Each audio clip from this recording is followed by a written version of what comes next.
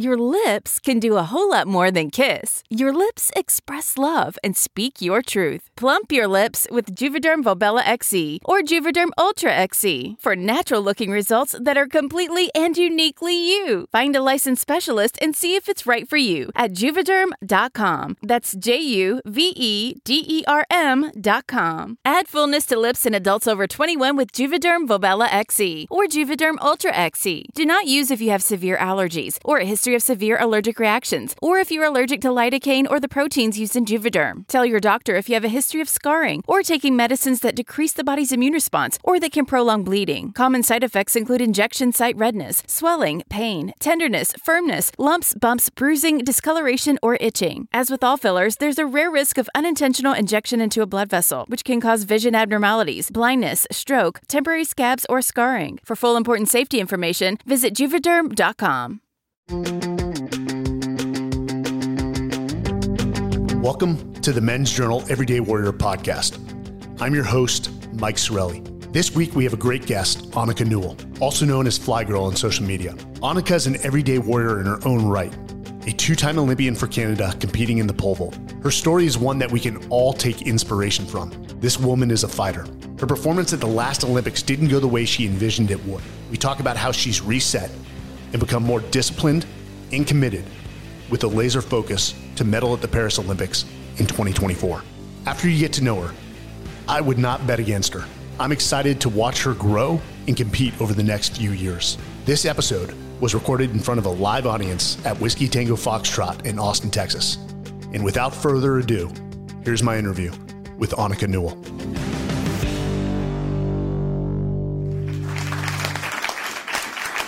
And welcome to the Men's Journal Everyday Warrior podcast with your host, me, Mike Sorelli.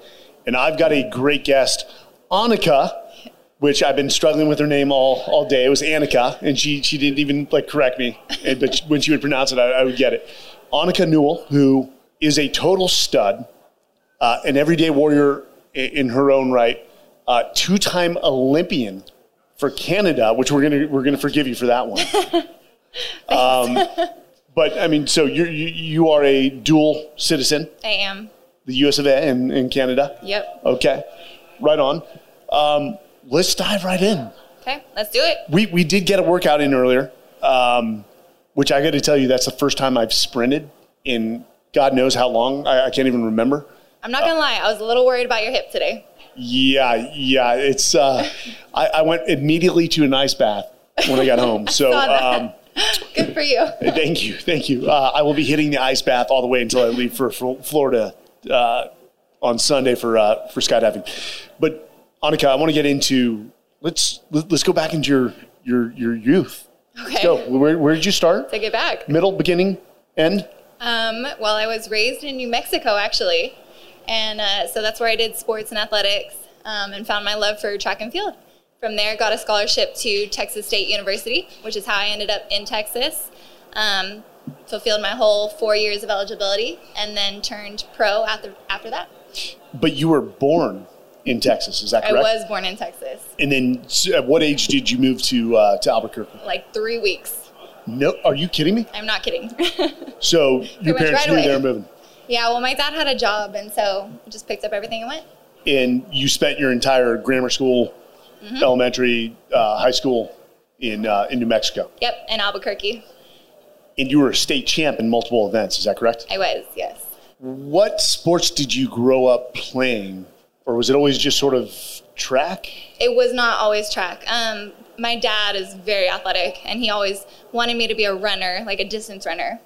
But I did gymnastics for about 10 years, had a serious back injury that took me out from that, which is probably for the best because I'm way too tall for it now. But then after that, I started track and field.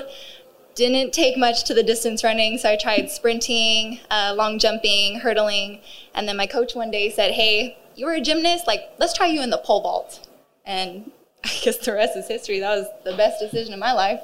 Did you pick that up pretty quickly, or was that a struggle? It was a struggle in the sense that New Mexico didn't have very good pole vaulting coaches that didn't know a whole lot about the event. So I actually went back to Texas to do training camps my junior and senior year of high school to learn a little bit more about pole vault. that's what really kind of boosted me and excelled me. Was that during the summer? Yes. Okay. But you still were a state champ in 3 events. Is that correct? Not to throw any shade on New Mexico, but the athletics are not quite up to par with Texas athletics. So yes, I was a state champ, but that's honestly not saying that much. Still, when you're a state champ, you're a state champ. Am I right? I mean, yeah. I'll take the title. It doesn't matter. Trust me, you were a lot closer to being a state champ in any event than I ever was in high school. I was really good at drinking. Okay. I was really good at drinking and partying. And I did have a reputation at parties of jumping into the pool. Oh, there you go. That's an event. I know. Could have done long jump. So a little about your parents.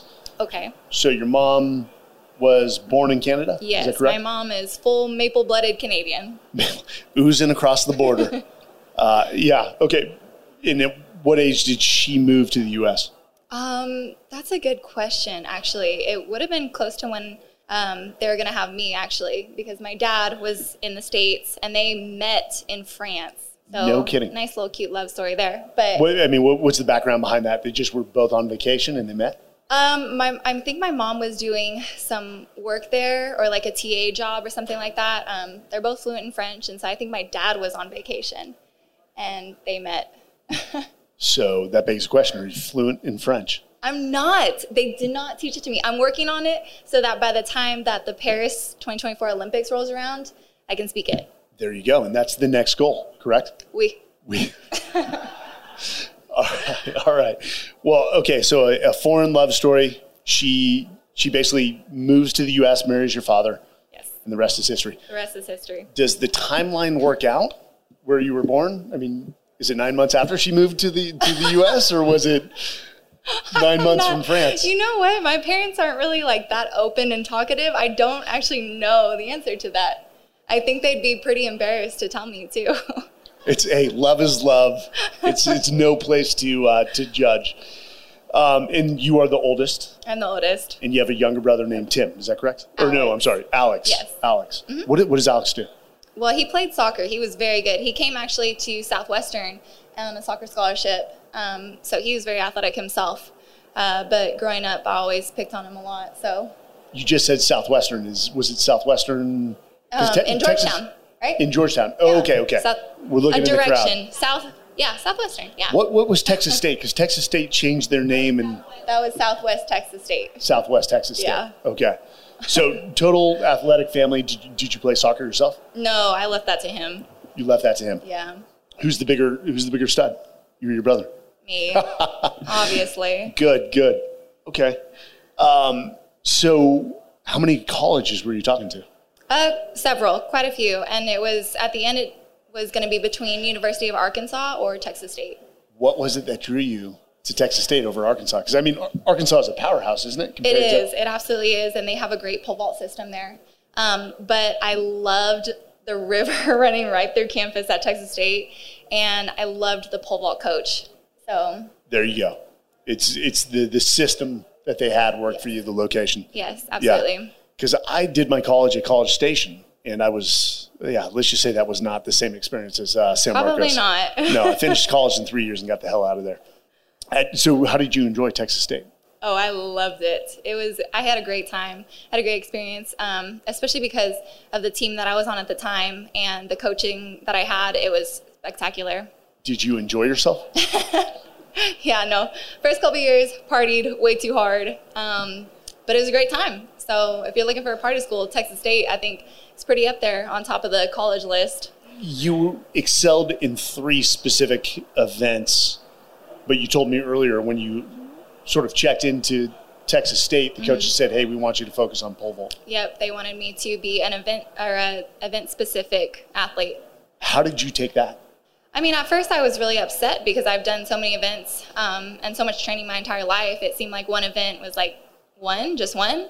But it ended up being a blessing in disguise because I was able to focus on that and really grow my love for pole vault. Did you push back against the coaches when they asked you to do that?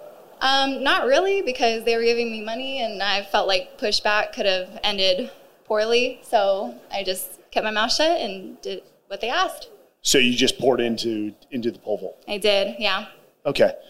Beyond just the collegiate athletics and focusing with Texas State, were you still doing camps? Were you still working with other people outside the university in your off time? Yep. I pretty much have been coaching for just as long as I've been pole vaulting now, about 10 years at Elite Sports in San Antonio. So I've been coaching all types of kids for years now, and I love it. So you were even doing that when you were in college? Even doing that when I was in college, yeah.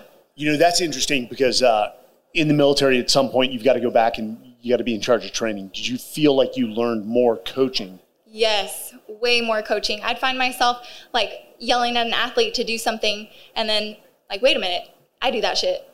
I maybe should practice what I preach. And so into my practices, I was like, okay, I just told my kid to do this. I better do it too. And did you feel like when you were coaching, it reinforced the fundamentals that maybe you overlooked? It was muscle memory and you're like, yes. Okay, now I realize why. Absolutely. I mean, every day is you're learning more and more about the event, about the sport. So I feel like it was really helpful for me coaching because I was able to understand concepts that I might not have been able to had I not been coaching. As you say that, now being a 2-time Olympian, do you still feel like you're learning something new every day and growing? Yes. Oh, absolutely. You can never learn enough, really. I feel like you always have to be a student of the sport. You can't ever feel like you've learned it all. So I'm constantly trying to evolve and understand what I can do better. So we did read, because we do research, and we also call, people in your life to get the unadulterated truth. I'm joking. We don't do that. We don't have the time. That you were a bit of a diva while you were a student at Texas State. I had a little attitude problem. It's much better now. I've matured. I've worked on it. Seen a therapist. We're good. If we had asked people in your life, are you still a diva? What do you think they would say? Absolutely. Absolutely. What is it? Did the tattoos because you have a very unique style. I do. Did the tattoos start during college or was that a post-college thing? No, that was a pre-college thing. Started by being just a very rebellious child. If I asked your parents, if your parents were here right now, would they say, yeah, she was a lot to deal with? I don't know, because I don't think they know the extent of what they were dealing with. So I think they were pretty naive to the majority of it. So I think I was a good kid on the surface. I don't think my parents would say that.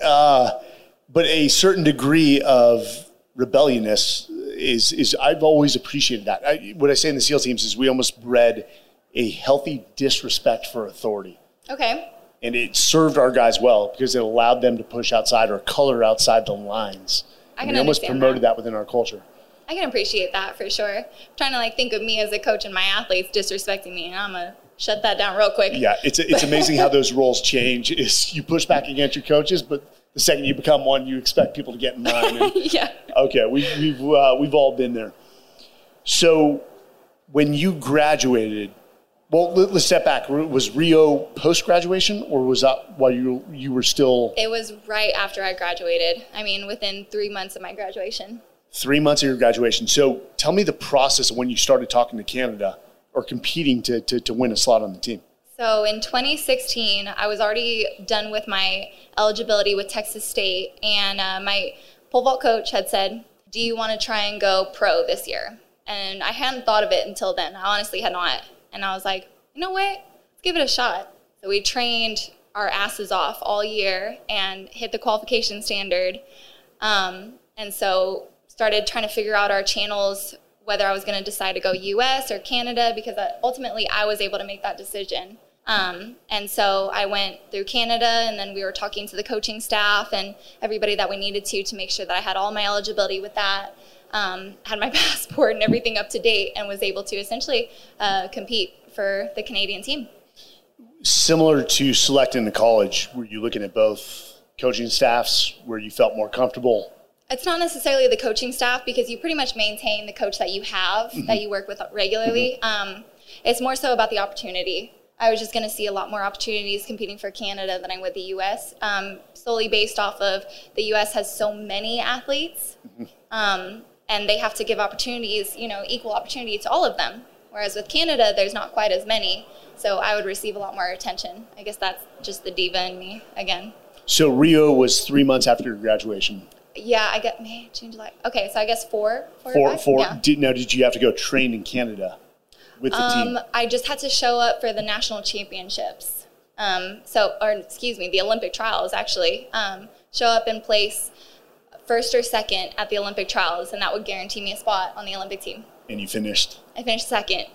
but you did set a national record for Canada at 15 feet and 3 inches. Yes, and it was unofficial because it was not a sanctioned competition, which really stinks, but is what it is.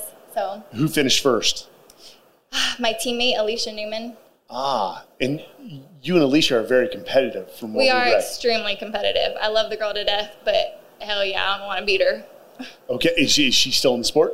Yeah, she is. Okay. Do you guys talk much? Yeah. You do? Okay. No, we're good friends. Good friends, but you have that healthy... Frenemies. Healthy competitive rivalry going on. Exactly. Okay, good. Do you guys ever trade best practices? We do. I mean, when I go to Canada sometimes for training camps and training sessions, and her and her coach are both very good and well established there, and so I'll go and train with them and have pole vault sessions with them, and I think that that's great because we really push each other. When you made that leap from collegiate athletics to pro, was that a leap?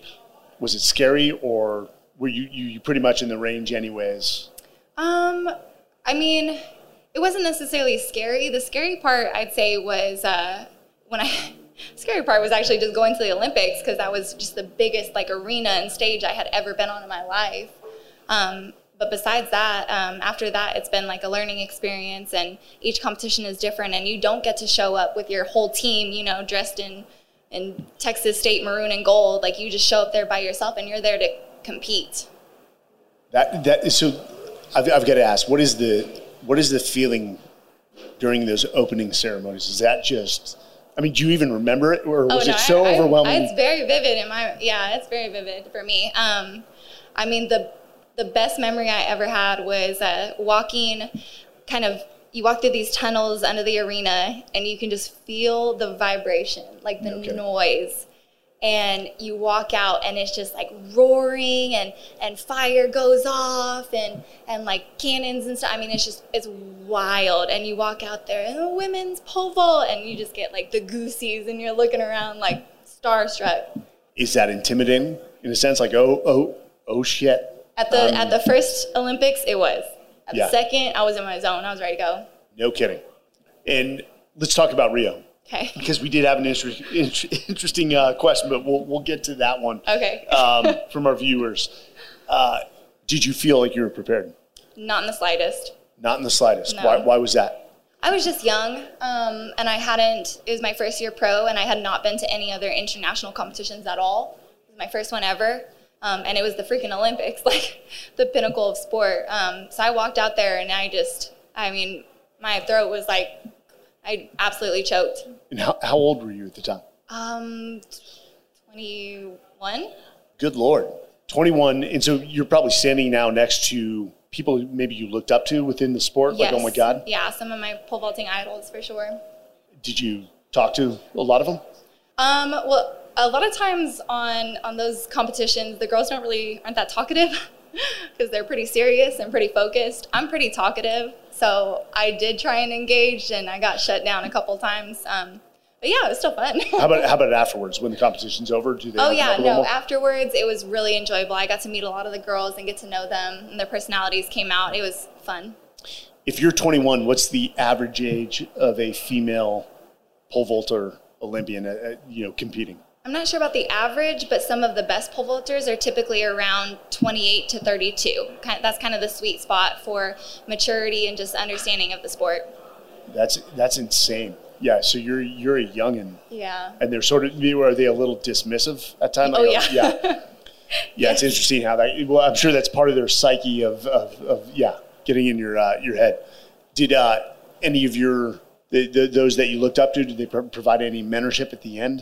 Any advice? At the end, yes. And throughout the years, even, I've been able to talk to them and get to know them. And if I need something, I can call somebody up and say, hey, I'm struggling with this. How can you help me? Or what's your advice on this issue? And they're happy to give it.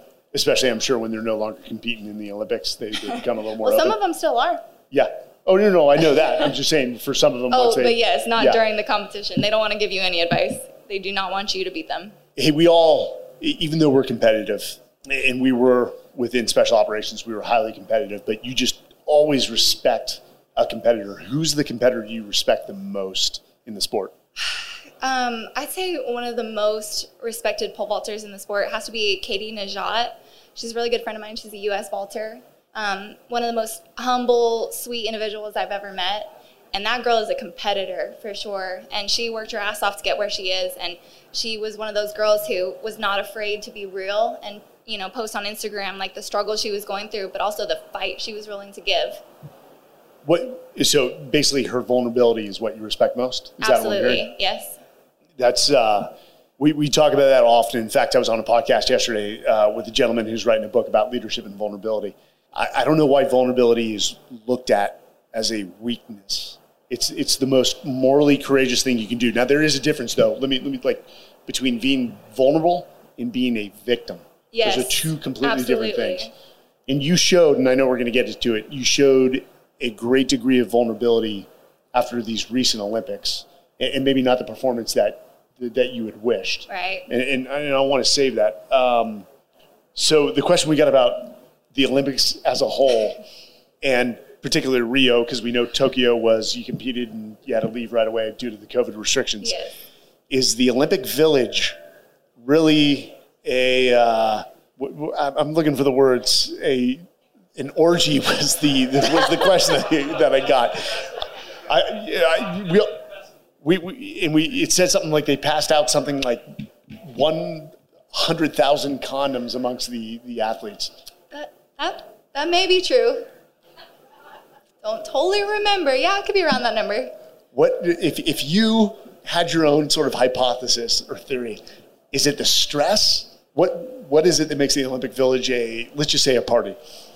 It's the buildup. I mean, it's 4 years until each Olympics, and I mean, you work so damn hard for it. And that whole entire year, for 365 days, you're counting it down until the day that you compete. And when you finally do, whether it goes good or bad, it's like, I mean, just the biggest sigh of relief afterwards. You just can't even believe what you just performed or what you did, and so you just relax. You let loose.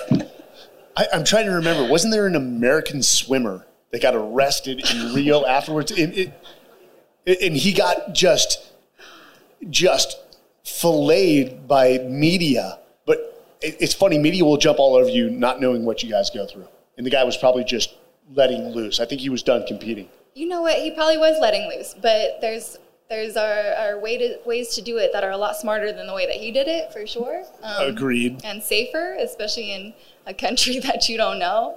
So he could have done it a little bit, more responsibly. But hey. A lot to be said about the SEAL teams and how those guys let loose, but I'll refrain from those stories. They remain hidden. It was a good time. I have no doubt. Did you stick around afterwards to do a little sightseeing, or no? Did you came yeah, no. In Rio, I got to do all the sightseeing. I went to the beaches. I did everything, just about. It was so much fun, and my family was there, which made it all the more special. And we got to go and see them and explore around Rio with my family, and that was awesome. Now, did you have to go back to Canada to do like a post-Olympic tour? TV circuit? There was something. They always host a party for the athletes after back in Canada. It's optional. And at the time, I was pretty much just ready to come home and spend some time back in Texas, actually. Did you stop training? Did you take a few weeks off after Rio? After Rio, yes. But years after that, after a big event, you keep competing, actually, for several weeks, which is really difficult because you've just come off such a big high, and then you have to keep training after that, and it's tough. Takes a toll on your body for sure, and your psyche. But so like last year, I trained for a couple weeks after the Olympics, and then decided to shut it down. Just my body was not ready to handle it. Got it. Let me ask you this: if you look back on your time, was there a specific lesson that you took from Rio that you were going to implement into your life or training afterwards? I mean, what was the realization having competed at that level for the first time? I mean, how nervous I was walking out into that arena. I promised myself from that day, I was like, I will never show up to a competition feeling like this ever again. Like, I'm going to walk out like, excuse me, but a bad bitch next time. So this will never happen to me again.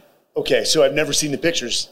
Did you shave your head like you do now back then? This was an accident. It was an accident. It was an accident. Okay, let's get into this. Let's shift focus. When did this accident, I'm using air quotes here, when did this accident happen? I was, my hairstylist, we were bleaching my hair. I was trying to go like this beautiful strawberry blonde. But post or pre? Oh, post. Yeah, post. Yeah. And this was, probably in like 2017, 2018. And the bleach, it just reacted to my hair poorly, and this whole side just fell off. My hair just fell off. Luckily, we just made lemonade out of lemons that day. I was like, you know what? I'll just rock it. Let's shave it. Let's do it. I have that same problem, except I bleached my head and it never came back. I should have entered into litigation with that company, but hey, I'm not about holding other people at fault, so it's okay. When that happened and you saw that, did that become part of your identity? You're like, hey, this is my, and I'm going to use the words, my bad bitch identity. It did. It kind of did. I do feel like I have a bit of an edgy look, especially in the pole vault world. So I like to look intimidating when I come onto the runway or step into competitions, because I want to intimidate the competition. Like, I want to look like I'm going to beat you one way or the other, either on or off the track. And I'm all about intimidating competition, but for you personally, did it, hey, let's be honest. We all have things we do. Did it make you feel more confident? Like, this was your thing. This is who I am. Well, it took a while to get used to at first. But and what did the parents say? Pardon? Did the parents have a comment or two? Oh, my mom was like, oh, it's cool. It's unique. Okay. So they were about it. All right. And so the sleeve tattoo, you had that. When did that start and when did that end? Oh, gosh. It started in college, but it is still a work in progress, to be honest. If you're going to get a sleeve, do it all at once. Make sure you have all the money for it. That's my advice. I actually, my first tattoo, I'm going to date myself here, is 1996. I think that puts you at the age of 3. Yeah. Well, I was a brand new freshman at the University of Colorado, so I got the Buffaloes. Okay. So I still have a it buffalo tattoo on my back. Okay. And I remember I'd come home. I come from a very strict Catholic family. My dad is a very intimidating guy. This went well. My wife laughs because she still intimidates the hell out of me. If I see him calling, if I know I'm in trouble, I just won't answer. But hey, sometimes that's just strong families. But I remember I'd come home for my sister's wedding, and I had my girlfriend with me. And, of course, we all had our own hotel rooms. And I had my shirt off. I'm wasted at the end of the night. And I thought it was my brother knocking on the door. So I just opened the door, turn around, and start walking back to the bed. And all I feel are these hands come around my neck and force me right down onto the bed, and my girlfriend screaming. And he lets up. And that was the beginning of the end at the time for my dad and I, until I joined the Marine Corps and we reunited. So one tattoo. And the after effects, that sort of killed tattoos. Though I am contemplating a sleeve. My dad's getting old. He's 75. I don't think he can do much now, so maybe it's time. Just wear long sleeve shirts around him. That's what I thought. I had a shirt on. It was on my shoulder blade. What are the odds? So we come back from Rio. You're out of college. This is the struggle I always hear about Olympic athletes. It's like, hey, if you want us to be really good at our craft, we have to focus full time. Yet it's so hard to sustain yourself from a financial standpoint. Absolutely. So you dive right back into training. Are you holding jobs on the side, or is the coaching giving you, some salary? Coaching gives me some salary for sure. And then while I'm training, I try and do a lot with certain companies that will help me out financially, or getting financial aid actually through Athletics Canada.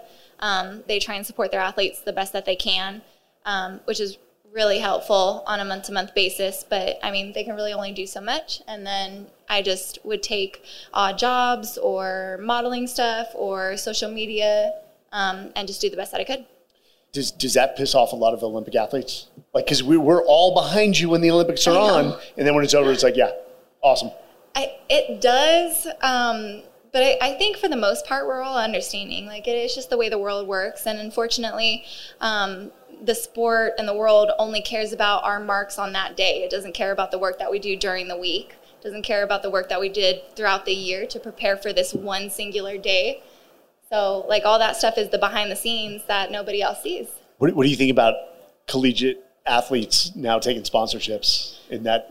Excuse me for one moment. Fuck them. Oh my gosh, I'm so mad. I wish that rule had been like around since I was in college. That would have been great. But I'm seeing all these little girls like doing all this social media posting. Part of me is really happy for them, and the other part of me is like, well, they're going to ruin themselves if they just keep taking every opportunity that comes to them, because if they don't have like an agent or somebody to help them understand through this process, they're just going to take all these random companies and they don't know what they're doing. I have a feeling like you would have owned that had that rule been changed during your, the diva. The diva would have come out. Would have owned it. Absolutely. I'm sure Barstool would have reached out real quick. Let's take our mid-roll pause here. But before we do, we ask 2 questions. Okay. And these are the hard questions. Okay. The hard truth is we tell it. And sometimes it's a stump the chump. And I don't like to stump the chump, but biggest regret that you have to date? Honestly, my biggest regret is feeling like I stayed in a comfort zone, feeling like I settled for a really long time in college, not really living up to my potential and not understanding that I had potential. I felt comfortable and I was okay with being average. And it took, it took something that happened for me to realize that I'm not okay with being average. And I wanted to see what I'm capable of. And then after that, I trained my ass off because I was like, I want to know what I can do. And from then on, it was, no stopping me. But I feel like when you just get into this comfort zone, you tend to stay in it. And that's probably my biggest regret, is having been in one for as long as I did. Okay, then I got 2 questions off that.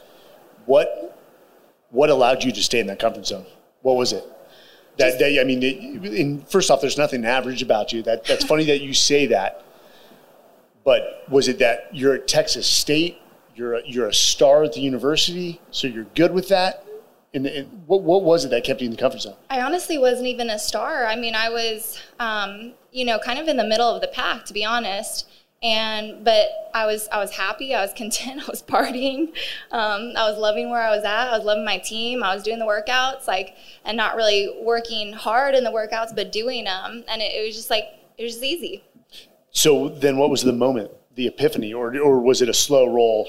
We had a freshman come in, and she kicked my ass, and I was pissed because I'm very competitive, and as soon as that happened, I was like, nope. Game on. All right, the competitive streak came out of me, and I was like, why have I been just sitting in this position for so long? That's amazing. And sometimes, here's the good thing about being, I'm not old. I'm middle-aged. Is that youth can be the most motivating thing in the world. When somebody comes in full of piss and vinegar, it's almost like a reawakening for you, no matter what age. You're like, you know what, man? I remember being like that. I want to return to that, where they're giving everything. Last question. Okay. Hardest decision you've ever had to make, whether it's love, life, pole vaulting? It's a loved one, and I broke off an engagement. And at the time, he was my pole vaulting coach in Louisiana, and I ended up breaking up the engagement because I just didn't see myself living there or being with him forever. Even though I did love him a lot. And so I left Louisiana, I packed up all my stuff, and I left. And that was definitely the hardest decision I've had to make. Well, nobody wants to live in Louisiana. I think the crowd's all shaking their heads. Yes, nobody wants to live in Louisiana. That's an obvious. Was there an age difference there if he was your coach? No, actually he was only a year older than me. Where'd you live in Louisiana? In Lake Charles. Lake Charles. Yes, good to visit. To live, I don't know. I mean, I'd like to go spend all my money and then come home promptly. Okay, good. Well, with that, we're going to take a mid-roll break. We will be right back. And we are back with Anicka Newell, 2 times Canadian Olympian, pole vault event. I think we left off, you're back from Rio, you're getting back into it. So, 4 years, that's... When you get back from the Olympics, do you sit down with your coaches and come up with a 4-year plan, or how does that work? We take it year by year, just because you're primarily trying to make sure that you don't get injured during the process. So we try not to look at the bigger picture, and we take it a little bit slower, one day at a time. So do you lay out, hey, here are the competitions we want to hit over this next year, and then let's reassess after that? I don't start looking into competitions until a little bit closer to competition season. And then I have a sports agent that kind of helps set me up on and lining me up with all the competitions that year. Do you get to select competitions? Do you have a vote? Yeah, yeah. I could say that I don't want to do something. How often, how many of those events are in Canada going back? There's several that are. Over the COVID years, it was just so difficult to get to Canada, so no one really could, or they didn't host any competitions there, so we kind of went elsewhere over the world. Yeah, let's dive into that. Justin Trudeau, do you want to put any comments out there publicly? No, I'm betting you know. What do you think about the recent trucker rallies? That's your home country. I don't know. I don't really get intertwined with all of the politics with either country, to be honest. So, smart call, safe call. Yeah, keep that separate. So, when you're getting ready for Tokyo, what was the new game plan? You finished 29th in Rio. And, do you ever step back and say, "I am 29th in the world"? Did you take any? It's more like, I'm 29th in the freaking world, Do you know how many young women in the sport would be like, man, I would give anything to be 29th in the world? I would give anything to be first in the world. That is the attitude of a warrior. Do you believe in your heart for this next one that you're going after? Yes, I believed in my heart for Tokyo. And I still believe that I could have medaled at Tokyo. So Paris, I'm going to be there on the medal stand. Stand by. We are going to be watching, supporting you. I'm excited. Now we've got a reason to actually watch the Olympics. The Olympics seem to have lost viewership. Yeah. What do you think that is? I think they just make it so difficult. I had so many of my friends and family say, where do I find the women's pole vault and what time is it at? I feel like they need to make something for the audience to where they can lay out a schedule and say, hey, these are the events, these are the times, these are how you find it, this is how you access it, and just make it a lot more simple, because people don't want to put in that work. They don't want to do the research to have to search for the event. They just want to watch the damn event. And I gotta say, there's a point where the politics just need to stay out of it. Yeah, that too. It's just, dude, let the athletes compete. Yes, it almost it taints the true intent of the Olympics. Let's talk about going to Tokyo. Now it's your second time. You're seasoned compared to other Olympians. And what is the average amount that Olympians compete? Is it usually most people only get one shot at the Olympics? Yeah. 2? It's 1? Most people only get one shot. Okay, so you've got a second shot. You've earned it. What's your mindset going into that? I was just so focused. I had such tunnel vision the entire time. I only had one focus, and that was to be on the medal stand. And how did you do in the Olympic trials for Canada that year? We did not have them that year because of COVID. So they were going off of marks that year. And if you had the qualifying standard and rankings. And you still finished within the top 2 to go. Yep. Okay. Now you make it to finals. Yes. You've performed, and I know finals didn't go the way you wanted it to go. It did not. Let's talk me through that. So in the preliminary round, we played it very safe. I have a certain pole series that's, we'll say, easier for me to handle. It's not as big. And so I used that pole series, and I was able to complete the jumps very easily, kind of just breeze through prelims, which is what I intended to do to get to finals. And in finals, we essentially took the all or nothing attitude, and we brought my biggest poles that I had in my bag, and we're like, you know what, this is what we got to do to be on the medal stand. And I went for it. And unfortunately, the weather conditions and the setup for that day, it wasn't the right call, but I don't regret it. Was that due to the winds? Yeah, unfortunately, we had a headwind, which for pole vaulting just really sucks. as you felt today, the wind really pushes the pole around when you're running down the runway, and you want it to be kind of like directly at your back or no wind at all, just so that the pole stays right in line. Because the box is really only a couple feet wide, and you're trying to plan it at the exact perfect position every single time. First off, Anicka, the only thing I felt today was not the wind, it was pain. It was pain. Okay. I just happened to have a stick in my hand. So the wind is hitting the pole and affecting your approach. Yeah. Were other athletes pulling out their long poles as well, or did you notice they were taking a different approach? To be honest, you don't really notice the other athletes or what they're doing. Plus, I'm not really acquainted with their series as well. Gotcha. So since we're all on different poles, you don't notice those things. You complete your jumps, and it's no mark. I know I did, yeah. Do you at least feel proud in the sense that you said all or nothing? Screw it. I'm going for it. I feel very proud just because I was fearless that day. Like, I just went for it. And so part of me is like, you know what? I was truly giving it my all that day. It just sucks that I walked away with the nothing part and not the all. But I am proud of myself on that aspect. Excuse me. I'm so thrilled to hear that, because again, you're at the Olympics, dude. Yeah. You're at the freaking Olympics. I mean, I've worked with high performers, elite performers in the world that can never make it to that level, dude. And I hope you have time to proverbially smell the roses about how awesome that is. Now, you posted something on Instagram that we saw in the research. It was you basically on the pads when you'd hit your no mark, and you again displayed a vulnerability of, hey, I didn't perform how I wanted to perform, how I intended to perform. It affected you mentally, and you needed to take a break. Yes. You don't see that, and I know mental health is a huge, huge subject right now. It's not a sign of weakness. We've seen this with Michael Phelps, who talked about the imbalance in his life of performing and what it did to. I mean, we saw Simone Biles, who actually removed herself, and the fact that she took criticism. Well, you know what? Screw those people. I hope one day we can get Simone on here as well, because I want to talk to her about that. But you opened yourself up and basically said, I need to take some time to myself. Explain that to me.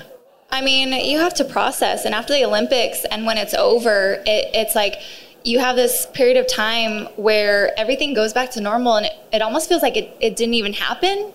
So it's like a period of grief, like you just lost something, like it's over, it ended, it died. And especially for me, seeing as I didn't perform how I wanted to, it really felt like a dream died. So I needed to take my time to grieve that and to process everything that went on, and to be able to really like look inside myself and think about what I could have done or what I should have done, or moving forward, what needs to be done next time. What was that process for you? Was it a vacation? Was it nature? Was it staying at home? I went and visited family, first and foremost. Yeah. Is that your rock? Yeah. Family and friends. Those are my rock for sure through that time. They really boosted me, and I needed them. Like, I relied on them. And I'm not, afraid to say that. I'm happy to lean on people in a time of need. Was there a moment you broke down just in tears? Oh, yeah. Oh, gosh, Was it in Tokyo, or was it? No. You know what? I did in Tokyo too, but I was more in shock than anything else. Yeah. So it wasn't really until I got home and looked back, like, what the hell just happened? I broke. Was this in your home here in Texas? Yep, in my apartment. Mm-hmm. By yourself? Yep. Dude, that's totally normal. I mean, hell, there's moments I think of the guys we lost, and I just break down in tears, and that was years ago, decades ago. When you were done with that moment, what did you say to yourself? I said, that's time to get up, and the best athletes have short-term memory loss. That is a great attribute. You said recently in our conversation today is that you had an epiphany that you are capable of so much more. Yes. And that recently happened in the last post Tokyo, that you're like, you know what? Screw it. We're going after it again. Yep. What was it? What was that moment? I felt like on my way to Tokyo, that whole year of training, like we tapped into just some of the potential. Like I got a glimpse of it, and I'm so hungry by it. You know, it was like a teaser, and I know I can accomplish so much more. Like I feel it in my bones. So it's like I'm not ready to step away because I'm not done. Do you feel these next few years are going to be the strongest years of your life? Because I remember being 21, and honestly, it seemed like 28 and 35, that was the peak of my physical performance. Yeah. Do you feel like you're going to get stronger, faster, better? Absolutely.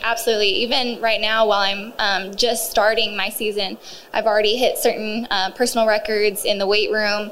I can feel myself getting stronger on the track, and we're doing certain things technically with my pole vaulting that is proving to be really accomplishing. Let me, since part of Men's Journal is the fitness component, give me just a breakdown of what you're focusing on in terms of training and then also diet. So my week breaks down by weightlifting practices, sprinting practices, tempo practices, and then pole vaulting practices.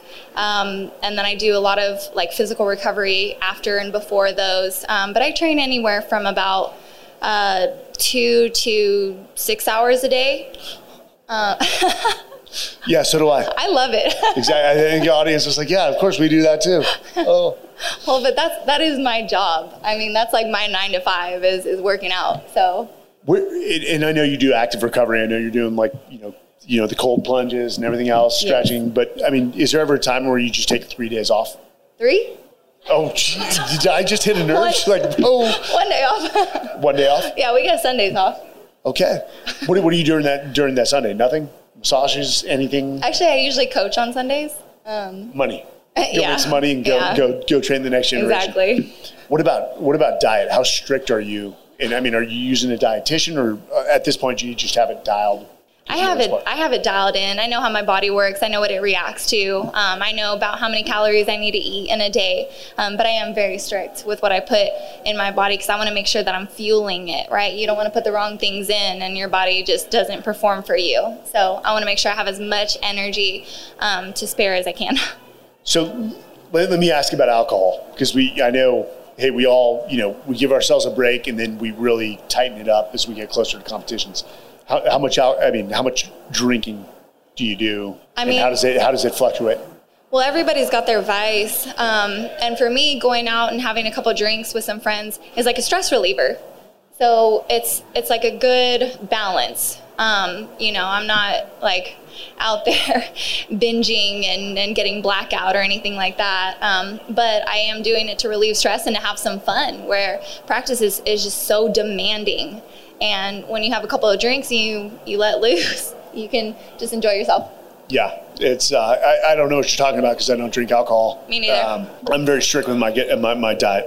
I only eat protein. That's all I eat. No carbs, no fat. What does your next year look like in terms of competitions? In terms of competitions? Yeah.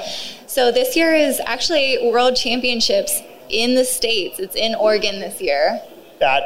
In Eugene? Yep. Okay, the track. Track town, yeah. So that's really exciting because it's just like a hop and skip away. So a lot of my family will be able to come, and that'll be fun. And then past that, we'll see what next year is looking like, but I'll be looking to break some records. Is the World Championships, do you represent Canada, or is it individual? Yep. Okay. Represent the country. Are you already qualified? It's done, you're in? Not yet. I'll still have to go again to national trials and basically fight for my spot. At this point, is it just like you and Alicia just dominating the competition? Yes. Quick answer. That's it. Yes. Yes. Bottom line. Okay. Good. Let me go here. Well, one, we want to get to questions from the audience. We also had a few questions come in. Well, we had to be very judicious about the questions that came in. I'm going to start with the first one where we told the guy stop asking the question. One, would you date a United States Marine? As opposed to like a Canadian Marine? No. Are there even Canadian Marines? Just go ahead and send in your resume and I'll take a look at it. Are you saying you're opposed to military guys? I didn't say that one bit.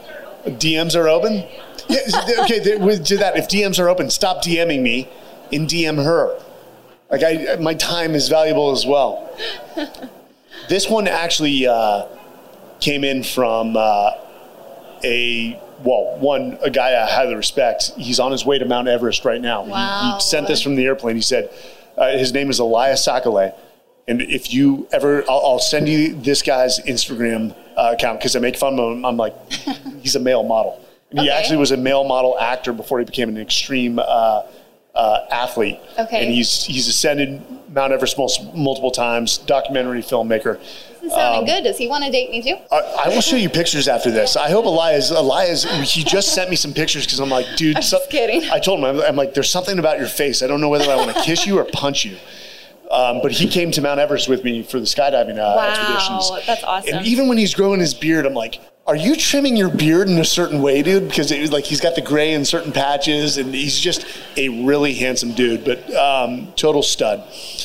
He said, what is your pre-launch routine in your mind seconds before you go? Oh, this is a really good one because every pole vaulter has this routine before they even pick up their pole and start down the runway. It's like a thumbprint to a pole vaulter, basically. So I know exactly where I go to step. I step forward, I step back.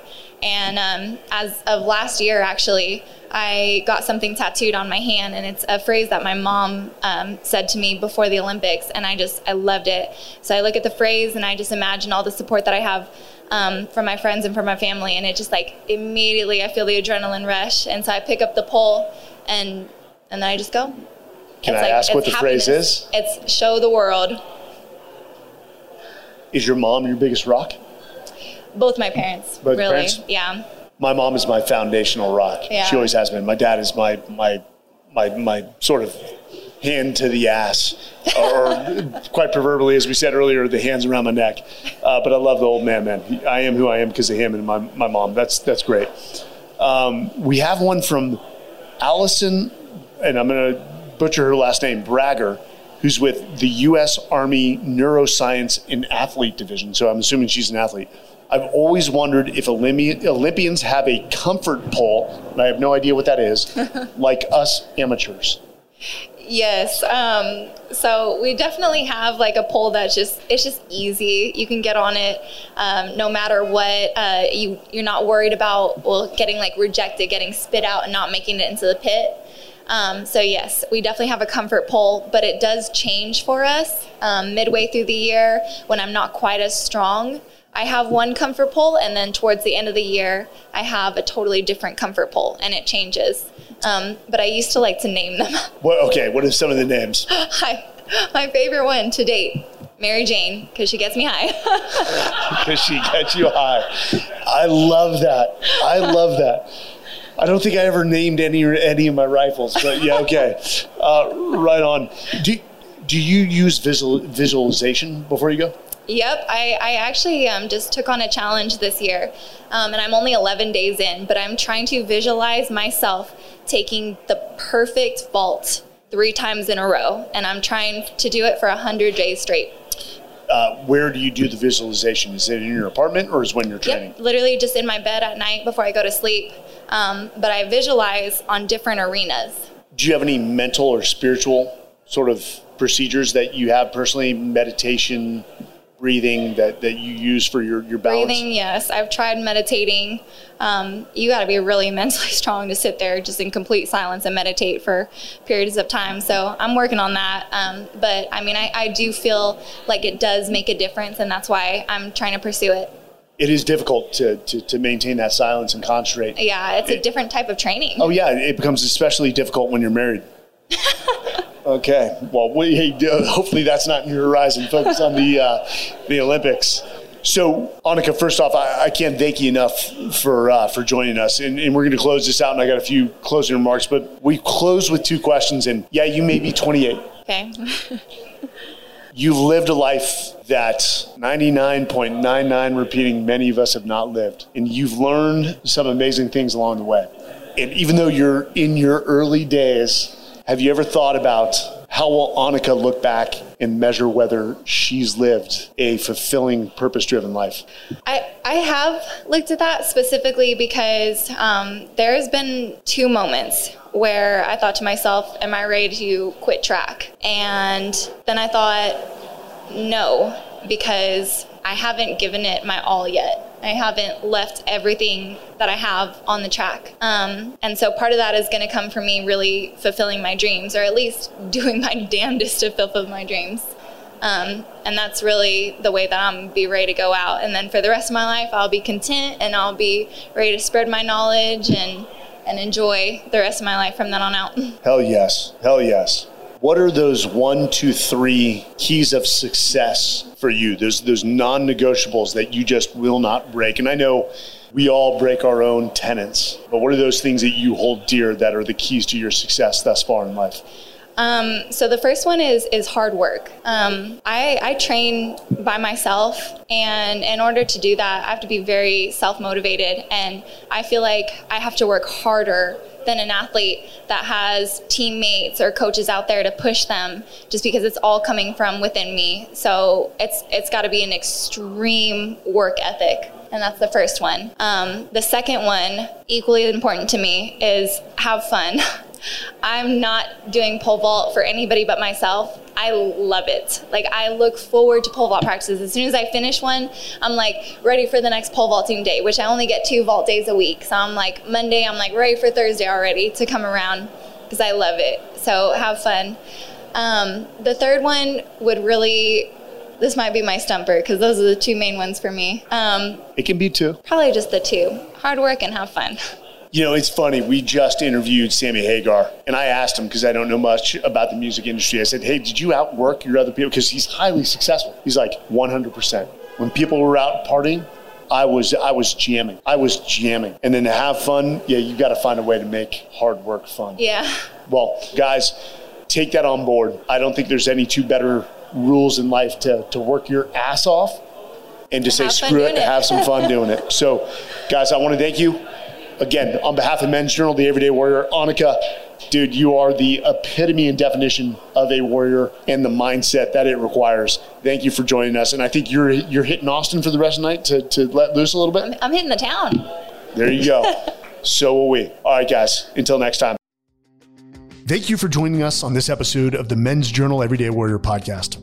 Don't forget to subscribe to the show and pick up a new issue of Men's Journal magazine. Men's Journal magazine has features on health and fitness, adventure and travel, style, and my favorite, the coolest gear hitting the market today.